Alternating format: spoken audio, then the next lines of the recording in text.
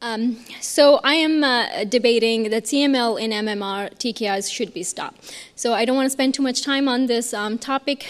We know that stop TKI therapy is one of the goals. About 20% of newly diagnosed CML patients will achieve a deep molecular response that would be enough to stop TKIs and hopefully have a treatment-free remission. And to achieve this goal, there is a lot of research that is happening, and the patients who are lucky to get this, TKIs should be stopped. I have several reasons for that. The first reason is, have you considered the side effects of these medications? Now, CML patients now have enjoy a very long survival, and we have all these frontline drugs that are available for a CML chronic phase. And if you look at the side effect profile, imatinib, fluid retention 61%, muscle cramps 49%, diarrhea, fatigue, same thing with dasatinib, fluid retention, pleural effusion, with nilotinib, QT prolongation, nausea 31%, headache 31%, elevated glucose and lipids. Bosutinib, 84% diarrhea, 46% nausea, and abdominal pain 40%. All of them generally have some sort of food restrictions. The medications have to be taken at empty stomach for nilotinib and bosutinib. There are a lot of medical interactions. Coumadin warfarin cannot be given with imatinib. If you have severe heartburn, a lot of these PPIs, which is, by the way, the most common over-the-counter medication that patients use, there is significant interaction of these TKIs in terms of reduced absorption. So we worry about that. There's a lot of these interactions. And when you think about all the side effects, it's true that not all of these side effects are grade 3 and above, but grade 1 and 2 side effects are also important when a drug is to be taken for 50 years or 30 years. And this frog can say that muscle cramps are really, really bad. And it's very silly when I tell my patients that don't stretch in the morning. That will hopefully prevent your muscle cramps. And many of these side effects are actually underreported because patients feel that they have to take the medication because it's working so well for them. If the side effect was not a big deal, the second reason to stop TKI is that it is actually safe. So if you look at several of these STOP trials that have been done, the first one was the STOP imatinib trial, which was taken by the French group. 40% of patients can achieve a long-term treatment-free remission. And people who do relapse, the relapses are molecular. They happen by 6 months generally. And when you retreat them, usually these patients go back into a deep molecular remission right away. So this is the data from the same trial that the people who did have a molecular relapse, the patients who are alive with TKI therapy, 70%, and alive without TKI therapy are 22.9%, and most of the patients who actually who died on this trial, all the deaths were all unrelated to CML. None of these patients had an actual CML progression or loss of hematologic or cytogenetic remission, so it's safe. It is true that you have to monitor these patients on a monthly basis to make sure that you catch these molecular remissions early, but it is still safe. And instead of being compliant with the medication for another 20 years, I think it's easier to be compliant for 6 months of monthly monitoring. This data is true for the second-generation TKIs as well. This is the D-STOP, or the STOP dasatinib trial on the left, and on the right, the STOP nilotinib trial, where both these drugs were safely stopped, and whenever any relapses, molecular relapses did occur, they safely went back into deep molecular remissions. In fact, the percentage of people who were able to get off these drugs is higher with the second-generation TKIs compared to imatinib. And you'd argue that a lot of these earlier trials, like the STOP imatinib trials, maybe it is mostly for patients who are in complete molecular response, where there is undetectable molecular transcripts, but the recently published EuroSky study, which is one of the largest studies of stopping TKIs, the results of this indicated that there was actually no difference in treatment-free remission in patients who had an MR4 or 4.5 or an undetectable molecular response. So it is true that this data should not be just a CMR patient. Even people in major molecular remission are candidates for stopping TKI. Actually, it was the duration of the deep molecular response that was associated with an increased likelihood of TFR. So 3 years, 5 years, so anything over 3 years was what was associated with having a higher chance of getting off the drug.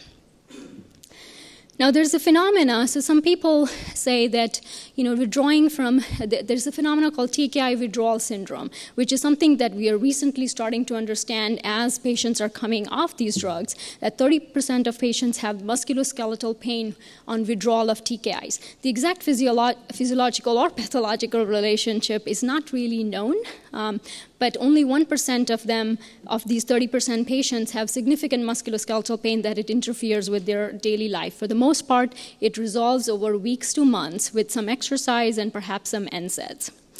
Resuming TKI in this situation actually does not help. Always, some people derive some benefit, but many patients continue to have some of these symptoms regardless, even when the TKI is resumed. And like my grandmother said, if your body is addicted to something, probably not a good idea to take it. The third reason is cost effectiveness. There is a cost to these TKI therapies. If the patient is in deep molecular response and they can get off, that saves the society in large, $90 to $250K annually, depending on the cost. And if you look at even the generic imatinib, even with the introduction of generic imatinib, the cost has not significantly gone down on these agents. Over a lifetime, these costs add up. And for patients, it's true that there are ways to get rid of the copays and things like that, but it is still, over a lifetime, even if there is some money that adds up, it is still costly to the patient itself and to the society for sure. Another reason is reproductive challenges. So we know that CML is a disease of the elderly, but there are a lot of patients who are also younger, and they tend to be the people who bear the brunt of lifelong CML treatment. In a Journal CML study that was recently published, although we can understand that some of these trials probably accrued more younger patients, but still, about 25% of patients with CML were about 30 to 44 years old. This is still a reproductive age, and it's prohibitive for people to get pregnant on this. And it's true, like Dr. Lee pointed out, that some of these pregnancies may be safe, but why do it? Why take the risk of 1.7% or 2% of fetal malformations? And even when these pregnancies do happen on TKIs, what do? We mostly stop them in the first trimester, so why don't stop it ahead of time when they can stop it and perhaps then go on to have a good reproductive life? The other reason is, we talk a lot about side effects that are on the trials for some of these drugs, but there are unknown long-term effects of TKI therapies. These tyrosine kinase inhibitors have inhibition of other off-targets like FGFR, PDGFR, FLT3, KIT, and there has to be long-term side effects of inhibiting these pathways. Most of the clinical trials actually excluded patients with significant cardiopulmonary problems. The safety of these drugs in patients who have this problem is really, really unknown. And there is a lack of long-term follow-up on patients on this trial. Even the original imatinib studies, we're talking about 10 years, but nobody knows what it takes. What do these TKI do to a person who's taking it for 30 years? And also the comparison arm in these trials is not a normal population. Most of these second-generation TKIs that actually have the higher brunt of burden in terms of side effects are compared to other TKIs, not to a normal healthy population. So that comparison is also not appropriate. There have been lots of reports of these murmurs of these newer side effects that are coming along. Peripheral vascular diseases have been reported with nilotinib, pulmonary hypertension with dasatinib, and these questions about secondary malignancies that come up. There was a Swedish trial that looked at the population of CML versus normal and slightly increased risk of secondary malignancies. Again, so we're not saying it's causal, but these sort of long-term effects that we don't know are also happening. And what ends up happening with our patients is exactly this. We give them a capsule for the medication and another 5 for the side effects that these medications cost. So my answer to this debate is we should stop the drug when you can. Thank you. So I kind of disagree with Dr. Desai. I don't think stopping CML therapy is appropriate for all patients, and try to explain why. So if you look at the same data for EuroSky, like I mentioned, there seems to be significant molecular response after stopping TKI, usually within this first 6 months on the left. And it's also similar, about 50% with the nilotinib data. So there seems to be significant amount of recurrence, and patients need to go back on their TKI anyway if they stop the TKI.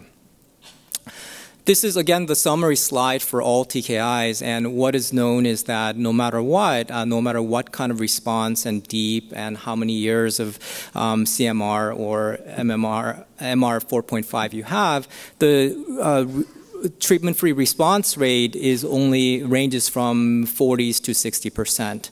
So it's not a guaranteed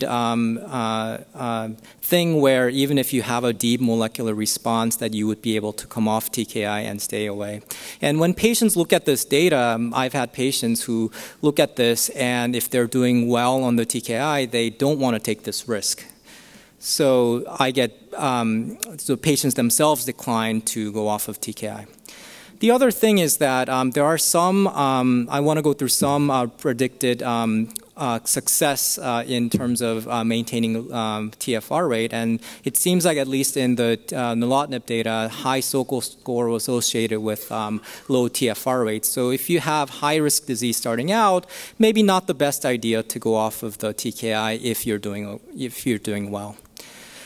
There are other predictors of failing to maintain the treatment-free remission in several studies. In one study looking at imatinib in the STIM trial, the SOCAL risk score, imatinib therapy duration seems to correlate with maintaining a treatment-free response. In the EuroSky trial, it was duration of the deep molecular response duration was associated with being able to be off of drug. And in other studies, there are some factors such as imatinib initial response and imatinib resistance that may be correlated with treatment-free remission rate. However, the bottom punchline is that there's actually no reliable biomarker to predict where your patient's going to fall, whether you're going to be able to stay off of the tyrosine kinase inhibitor or not. So given that there's the lack of predicted biomarker, patients often opt not to actually stop TKI especially if they're doing well on their medication. So current recommendation for stopping TKI is that you need to be on TKI for at least 3 years, and you have to have a sustained molecular response for at least 2 years.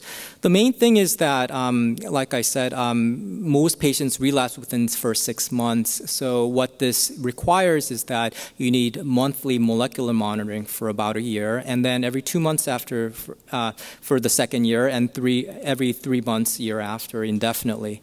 So in the beginning, it does require monthly monitoring for PCR, and it's really for patients who are compliant and are able to come every month for monitoring. So not all patients are compliant. So for those patients who are not compliant, it's not ideal to stop the TKI. And the reason is that once you lose MMR, then you should promptly resume TKI. So patients need very close monitoring.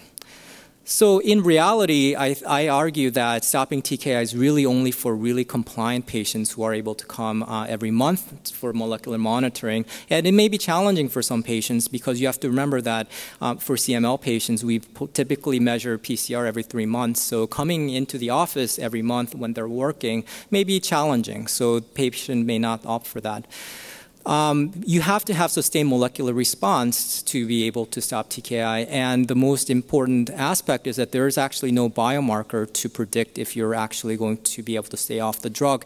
And given that uncertainty, and given that these medications are life-saving and effective therapies, patients often are not willing to jump towards stopping their TKI.